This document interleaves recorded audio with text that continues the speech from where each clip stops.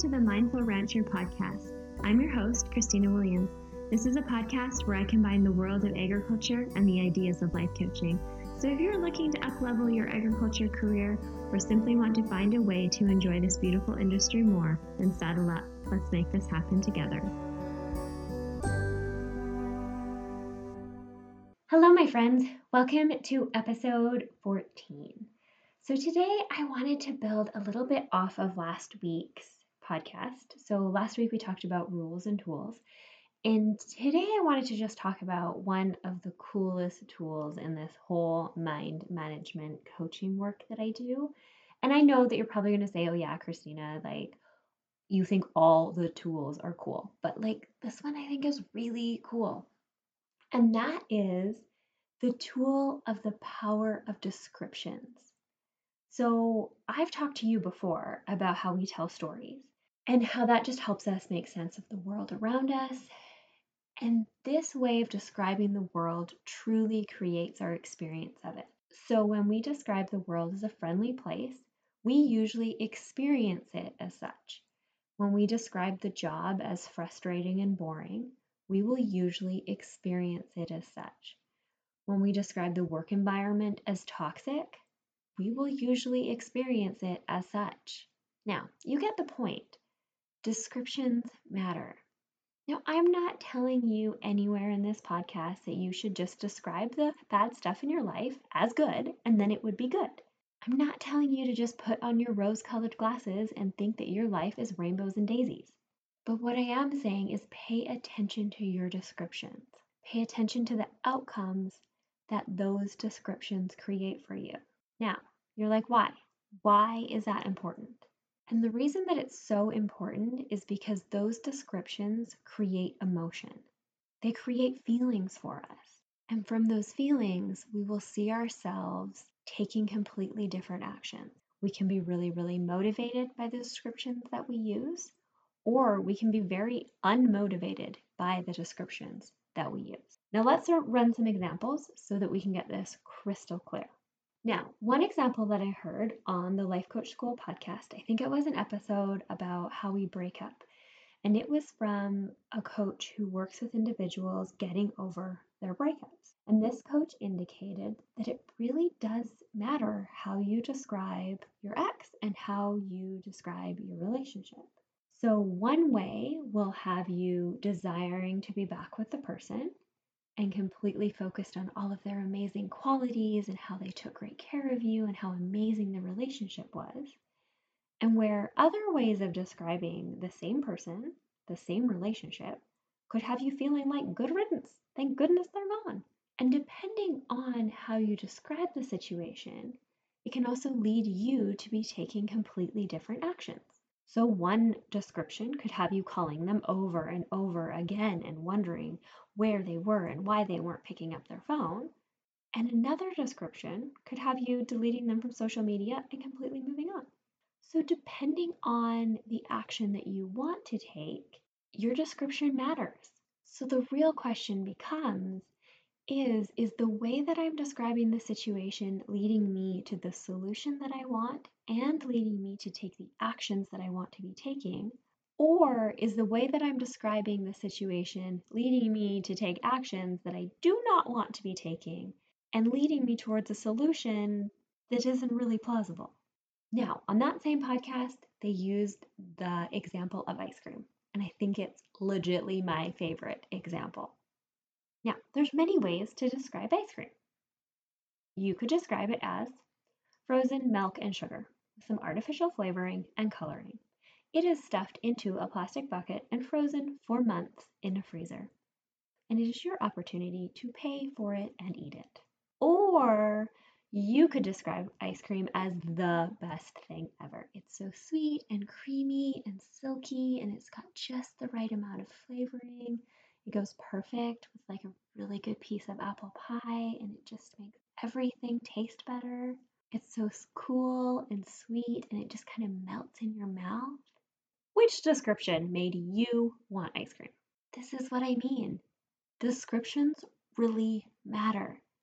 This is a powerful tool that we can use to help ourselves take action and have the experiences that we want to have. or not take action, where we don't want to be taking action anymore. Now, at the end of the day, neither description is right or wrong. They just create different emotions. One creates desire, one creates a little bit of disgust. So what do you want? Think about it. If you were on a diet, I would highly recommend my frozen milk description for ice cream. You are way less likely to eat it. Now, if you're out with friends and you just ordered dessert, I highly recommend my best thing ever description. You are way more likely to enjoy it. So you can use these descriptions to leverage the mental power and capacity that you have to have the life that you want. Let's run a few more examples. Take your job. Is it a paycheck where you go for 8 hours? Or is it the most fantastic job? I get to be creative. I have to overcome tons of challenges. I'm in super high demand, aka very busy, but it funds my vacations and my passion projects, and they pay me to do this. Or it's a toxic environment. I just come here every day, no one respects me, and no one recognizes my work. Which one do you want to go to tomorrow? Descriptions matter.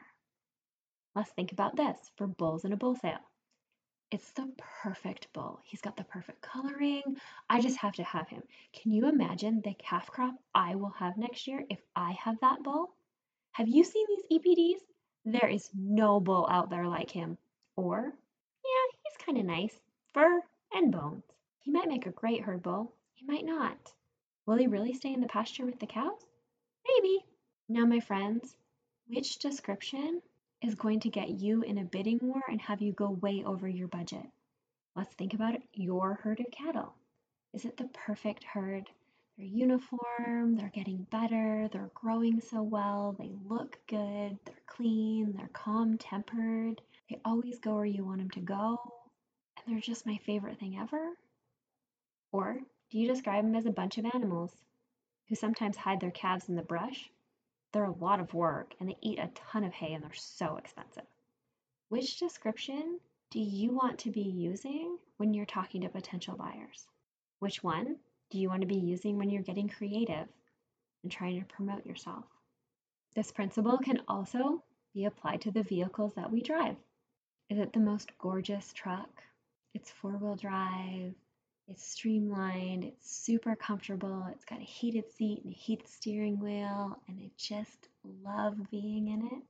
Or is it? It's a little piece of tin, nobody knows where it has been, got four wheels and a running board, right? We create desire based on how we describe things. We can describe them to increase our motivation to move towards them, or we can describe them in a way that totally neutralizes them. Sometimes we want to create motivation, we want to create desire because we want to get ourselves moving. And sometimes we want to get ourselves over things and not want them anymore. So we want to decrease our desire for them and decrease our motivation to be wanting them and taking action towards them. So you can make the things you have and the things you want to work towards sound really attractive. And you can make the things that are not yours and the things that don't serve you very well sound way less attractive. So, if you don't want to be jealous of your neighbor's cows, you can describe them differently in your brain. If you want to be in love with your 25-year-old tractor, you can just describe it differently in your brain. There is a way for us to be in love with the things we have. And there is a way for us to leave behind the things that are just a distractive attraction. And we can do this simply by understanding our descriptions of things and what those descriptions are creating for us. Pay attention to your descriptions. Pay attention to how you talk about things and see the different emotions that are created as you use those different descriptions. It'll be fun, my friends. Have a wonderful week. Thank you for listening, my friends. If you enjoyed this episode, please leave me a rating and review wherever you get podcasts. And stay tuned for more weekly episodes and coaching offers and opportunities.